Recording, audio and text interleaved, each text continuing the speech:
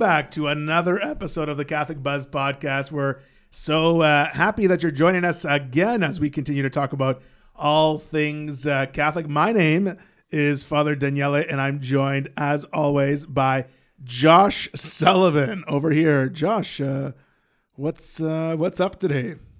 Feeling weird? All right, we're going to go over here to Matt Van Milligan. How are you, Matt? I'm doing well. Matt, what is your favorite scary movie? My favorite scary movie is probably The Village. The Village? But it's M. Night Shyamalan. Yes, it's not a scary movie, though. It was billed as a scary movie. And it's I don't actually like scary movies, but I love it because it's actually... Well, there's a conclusion at the end. It's a thought experiment. Yeah. You killed me. Yeah. Just staring? Yeah, just staring out in the camera. For those of you just listening, they're probably wondering, why did Josh not say anything? Yeah, oh, that's right. I forgot we had listeners. We're listeners, too. I was staring at the camera. You just stared at the camera because... Creepily. What is your favorite scary movie? Ooh, I don't know. I got a lot of them. Yeah. I don't know if I could actually... name one off the top of my head. Yeah. The Village is a good one. I like Village is a good one. Yeah. It's creepy. It is creepy. It's creepy, but it was I'm not billed going to as ruin a horror. the ending, but if you haven't seen it at film, home, but it's the ending upset me a bit. Yeah. Yeah. It's a little disturbing. Yeah. My favorite scary movie. Well, I do have a couple like you, but one that stands out for me, not very popular one, I don't think. I think it's from the early 80s, and it's a movie called The People Under the Stairs. Never seen it. Oh, never heard it. Is it good? Yeah, it's freaky. Yeah. Yeah. I like to watch sometimes the older scary movies. Yes. And laugh at them. So I go through with actually and eat popcorn and chips and just make comments through the whole thing and have fun. Just so that you're not terrified. 100%. You talk through the movie so you don't scream. That's what's part of it. Exactly. Actually, and if you ever wanted a trick to get through scary movies, just mute it. So we learned that early on because the actual sound is meant to heighten your senses of scary. A little scary movie. Maybe we should put some scary movie right now over my voice, right here. So today, if people might just think we've gone crazy, but actually we're talking about something that's always striking curiosity in the minds and hearts of Catholics and non-Catholics alike, and that's exorcisms. It's probably one of the most asked questions I get wherever I go. Like if I'm visiting a classroom or if I'm having conversation with people at their home, it's like, have you ever done an exorcism? Or what's the deal with exorcisms? Like what are they like? And so we're going to talk about exorcisms today and try and do our best to just explain why the church has this type of prayer. I think it's really it's interesting that you get asked that. And part of the reason I think you might get asked that more often, and I'm just kind of spitballing here off the top of my head. Yeah. But one of the places where you might see priests more in mainstream media, more than anyone else. Like at one time when Bing Crosby or whoever, used to be that you'd see them like sisters and priests all over the place. It was just a part of the, but nowadays, like it's in scary movies. Exactly. You know what I mean? Like it's actually, that's where a priest is actually situated, is to be the exorcist in a scary movie of some sorts, or whatever. Yeah, that's right. They always have the priest come in and bless the house that has some creaks and weird stuff happening, or like the famous exorcism. One of my favorite movies, is The Exorcism of Emily Rose. You ever see it? And based on some true stuff. Yeah, exactly. It's just kind of scary. Exorcism of Emily Rose. So and people might not like the fact that we're suggesting all these scary horror movies films, but The Exorcism of Emily Rose actually was enjoyable because you saw like the exorcism part of it, but also like there was a legal case behind, is the church liable for performing this ritual on this young person? It was really interesting because now in the court you had the church versus the law. So it was interesting. But okay, so exorcism. So obviously people, I think, generally know what they are. I mean, if we were going to generally say what an exorcism was, it's a prayer to sort of remove, cast out is probably the right word. Yeah. Demons, right? So there's demonic possession, people who are possessed by demons, by the devil, and the church has an answer to it. And very scriptural, eh, Matt? Yeah. Jesus himself. Yeah, and people often either downplay or forget the fact that that's one of the main things Jesus did. Yeah. Like he healed people, he drove out demons, he fed the poor, and he worked a number of miracles. But like a lot of people remember the miracles, remember the feeding the poor. Yeah, but not so much. Not necessarily the driving out demons. It's so true. Almost in every gospel passage that we read, it's always there. He cast out demons. He went to this town. He cast out demons.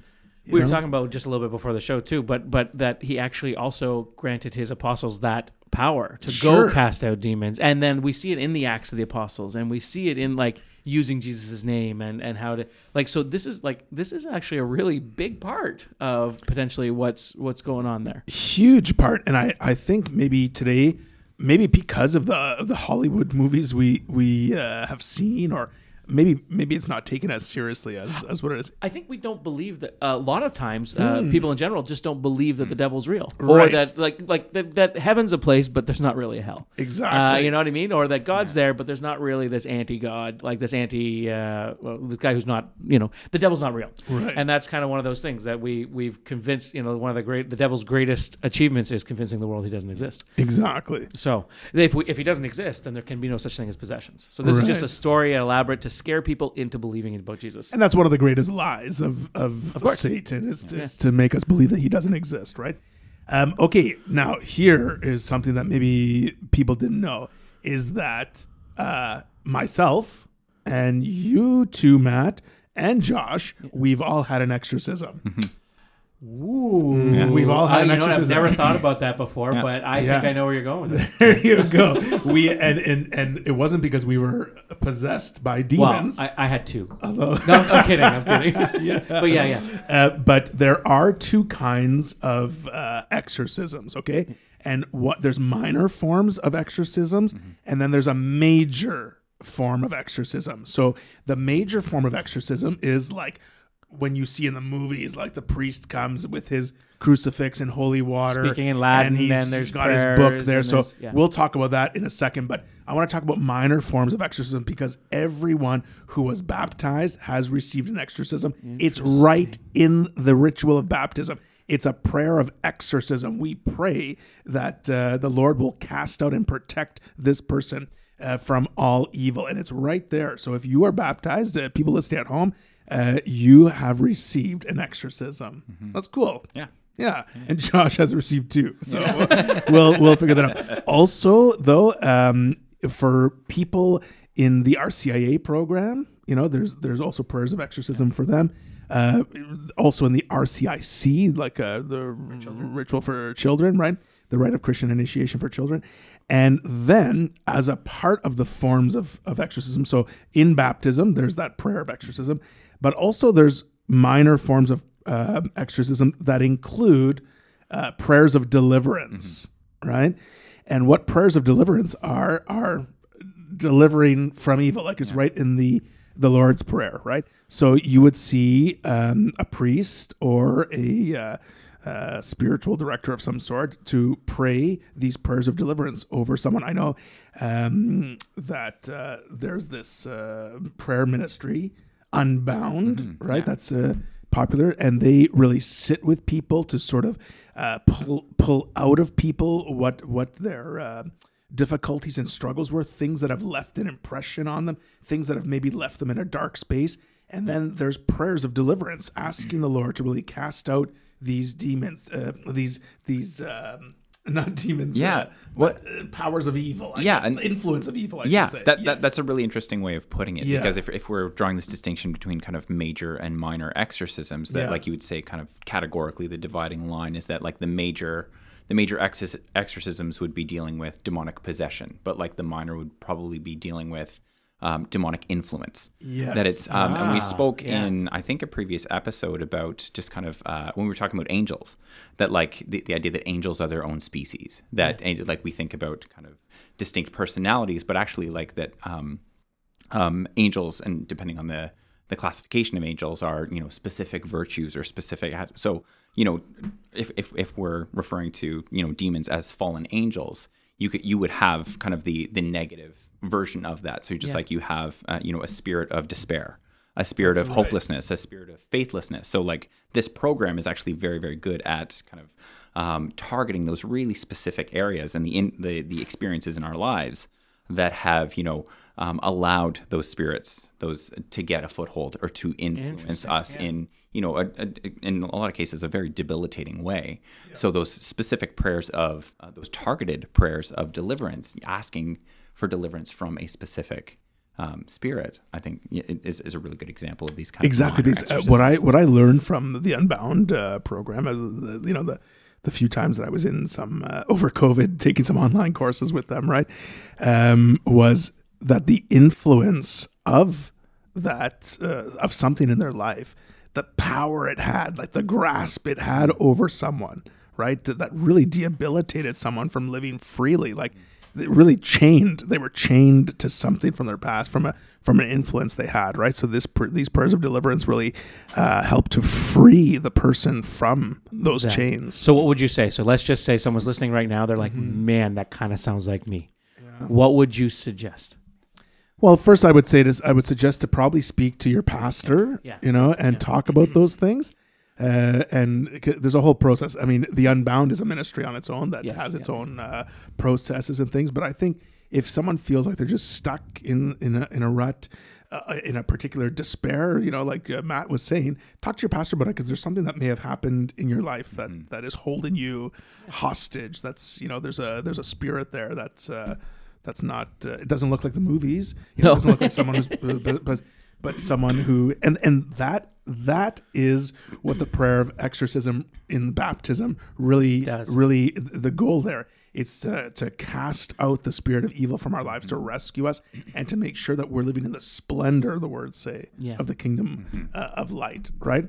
So those are minor exorcisms, okay? That's one form of exorcism. The other one is major exorcism. Now, I think, misunderstandings about the major exorcism, because people just say, how do I get an exorcism? Like, I think I need an exorcism. Or, people will joke, my son needs an exorcism, or whatever it might be, And your printer's acting up, and you're like, my printer needs an exorcism. You got to pray on my printer, Exactly. And I mean, this is serious stuff, right? It's not like laughing matters for people, because people, like in the scriptures, are possessed. So I would say, what's another word for possession? Like overcome, owned by, yeah, right. I'm thinking if you possess something, you own it, and so that's another way of, like, the devil owns your soul, if you will. Yeah, and a lot of people are like, a lot of people's perception of exorcism is informed by these horror movies, or kind of like the sensational aspects of these movies. But like, one thing that they do kind of get right is that at that point of possession, that it's like the individual who's possessed kind of loses their own personal agency, and it's the agency of the possessing party that is controlling some of their actions, their words, their responses to.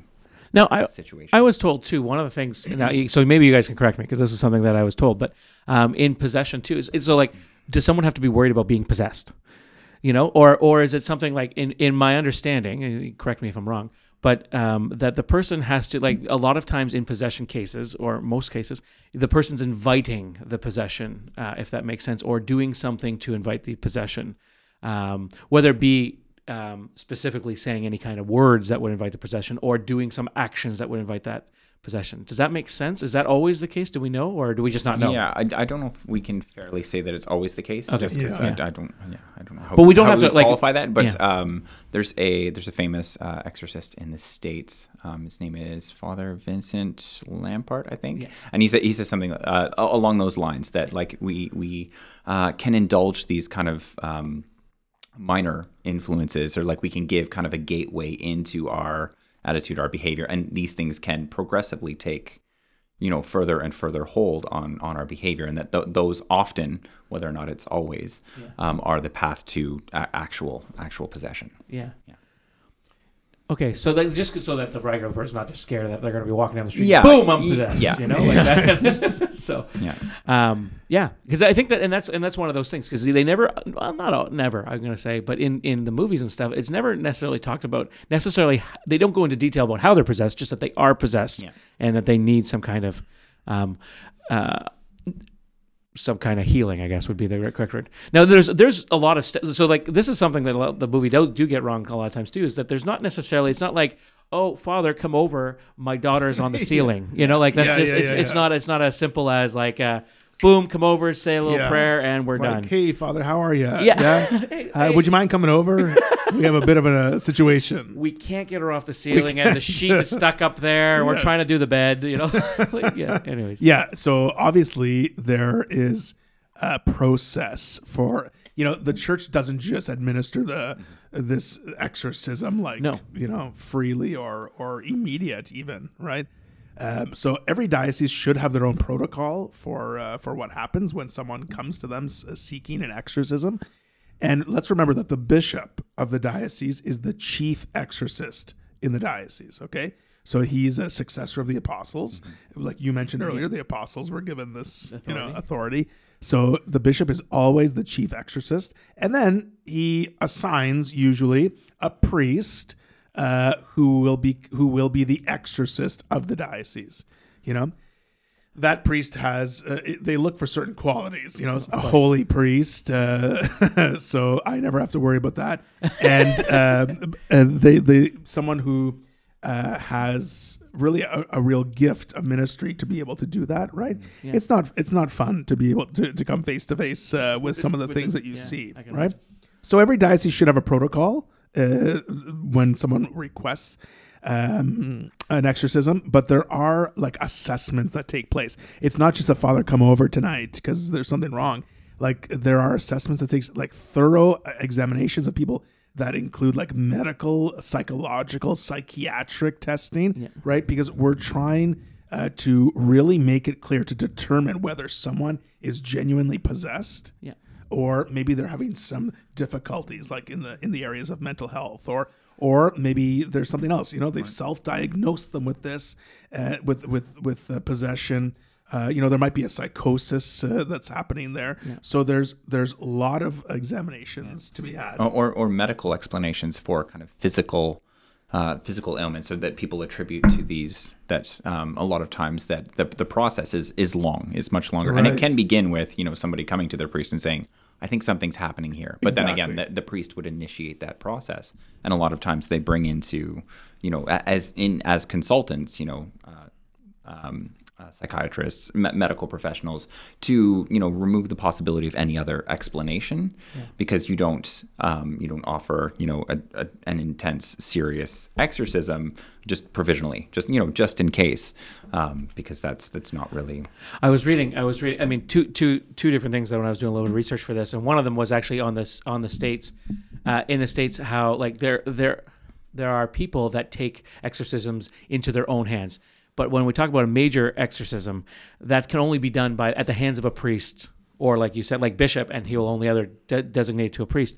And so realizing that right away, that if you're worried about an exorcism, you're not doing anything on your own, and that you're going to seek the advice of a priest and of the church, and so going from there. But then the second one there is that the church then goes out and seeks the advice of the experts in those fields, like you kind of already said. And I was reading, the kind of a cool story was just about how a psychiatrist that was approached by the church just said, here, I want you to interview this person and just tell us what you think. And again, the church always a lot of times the church doesn't say, hey, we think this person's possessed.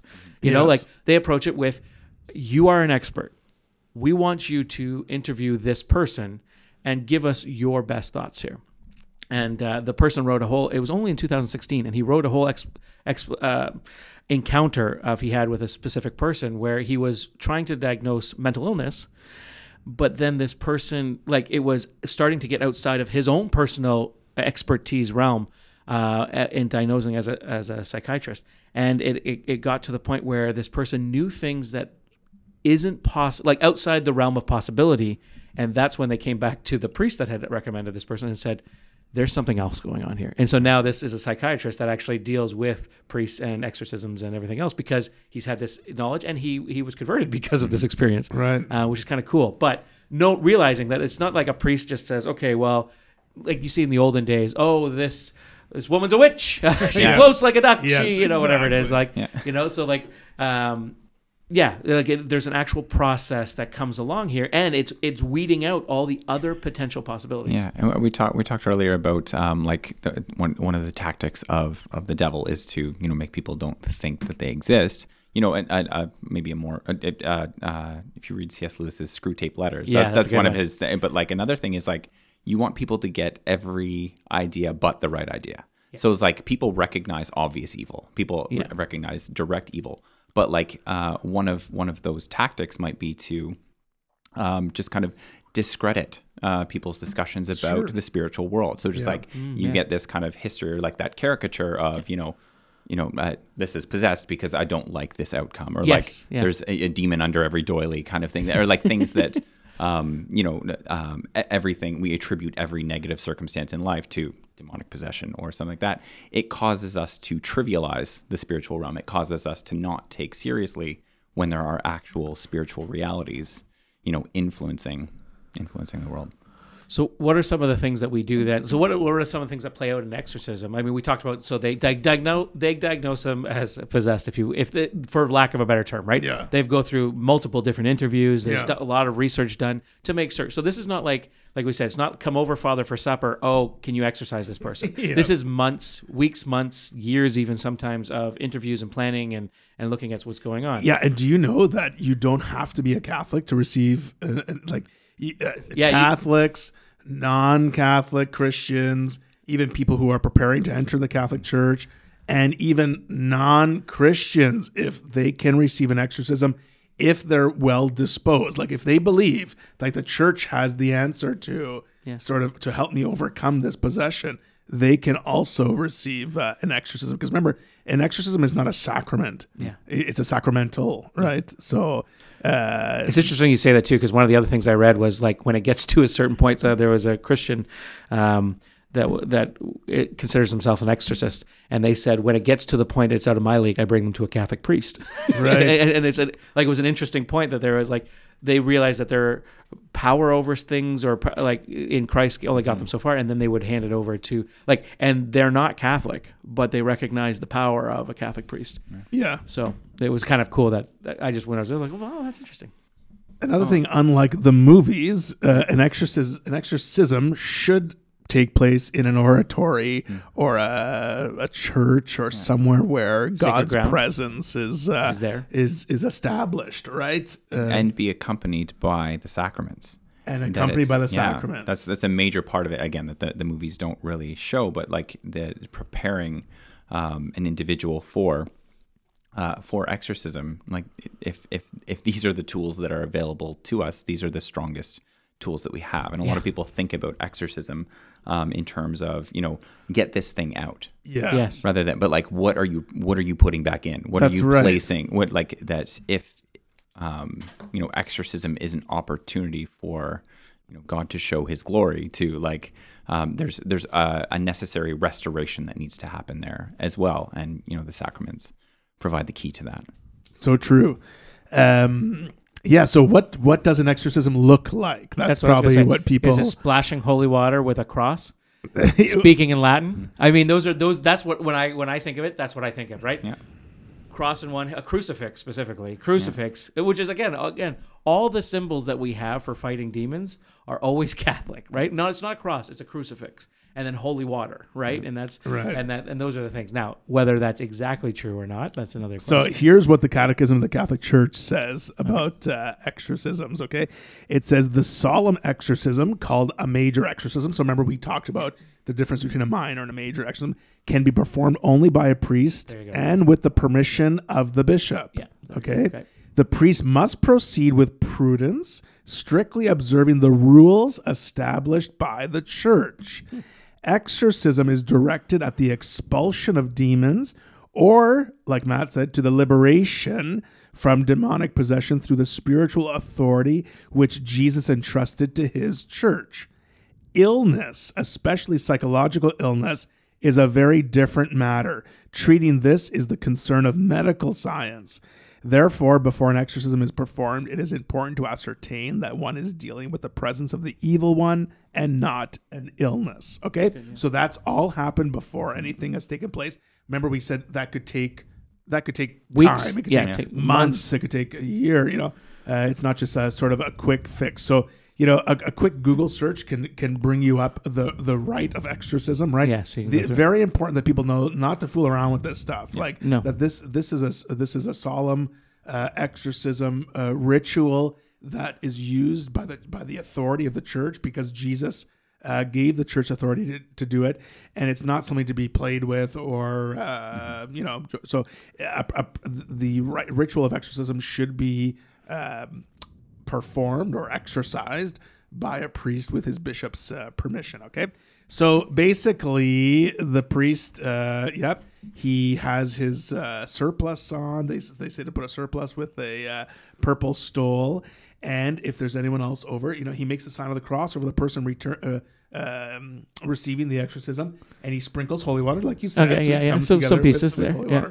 And then the ritual of exorcism is a lot of, you can imagine, serious prayer, right? Yeah. So there's litany of the saints.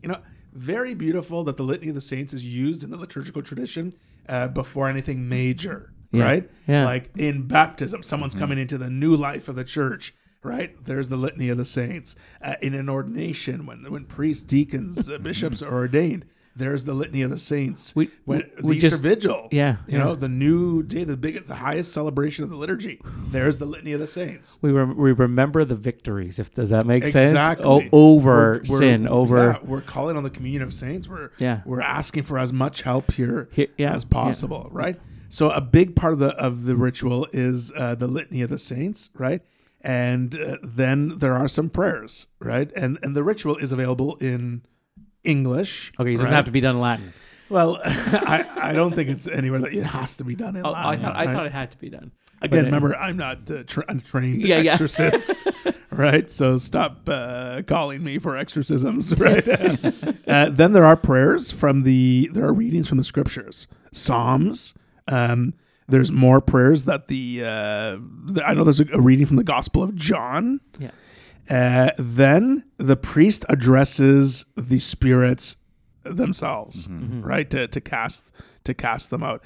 It's pretty serious stuff. There's more readings after that from the other Gospels, from Mark and Luke, and it just continues. If you ask me how long an exorcism is, I don't know. Well, how long does it take? I don't know. That's what I was going to say. And just something really quickly to point out that within this kind of major exorcism model, the priest addresses the demonic force directly. Whereas when you're talking about prayers of deliverance, the rule of the church is that you don't.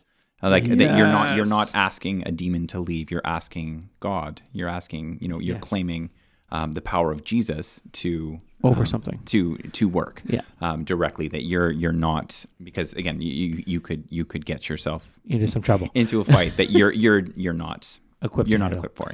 And that's another. And the rite ends with more prayers, and then a prayer to Our Lady, the Blessed Mother, as well. And then there's prayers of deliverance. But that's a really good point that you brought up, because you were saying before, Josh, that people don't really believe in the power of Satan and all that stuff. It's really dangerous to involve yourself in anything that can open the doors to Satan, to the devil, to the evil one, moving in and creating a home here. Yeah. People play with Ouija boards. People do dark things, and even a persistent life of mortal sin can be enough to invite that evil into your life. I was going to say seances or whatever, like all that kind of stuff. Evil stuff. People like to go to fortune tellers and it's the practice of the occult. I mean, all that kind of those are easy, obvious open doors there. Yeah, that's why we say don't. Don't. Like that's a bad area to get yourself involved in. Yeah. And like if you watch the movies that show exorcisms and you're scared, you should be. Like you should be scared, because it is a very real thing. It's a real thing, and I think we don't pay attention to that as much as we should anymore. That today it's very sensitive to say, but the Catechism says we're making sure these aren't illnesses in people before we perform exorcisms. But at the same time, I think sometimes we chalk everything up to illnesses when there's a spiritual problem. I agree. And so I think we have to be very careful about that. I think we have to identify illnesses, absolutely, but also be people who are prudent to identify spiritual illness, because I think people say, well, there's other ways to deal with certain matters that should be dealt with through prayer, through deliverance, prayer and fasting, minor exorcisms, major exorcisms. Unfortunately, if it ever came to the point where someone needed a major exorcism, right? So I don't think it's fair just to toss that idea out. Yeah, you know. I think at the same time, the other thing that I'm going to say is, as we're talking on this topic, I know like the heebie-jeebies come out.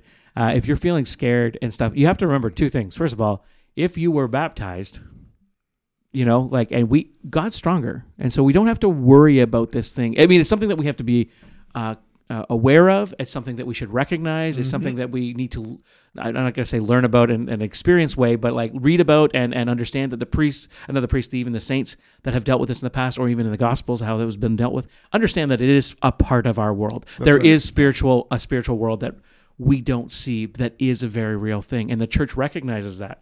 And even doctors and psychiatrists and stuff have recognized that, However, understanding as well, if you are baptized and you're claimed for Him, then you whenever you feel scared, we have prayers of the church that first of all, whether it be deliverance or just a simple Hail Mary, reminding the power that Mary's yes gave to the world, which like just Mary, the first Christian, said yes to Jesus, and so just repeating the scriptural verses of the Rosary, just that in itself, or the Saint Michael prayer, those little things, but for sure. And we're praying it after our Mass. I mean, that's great.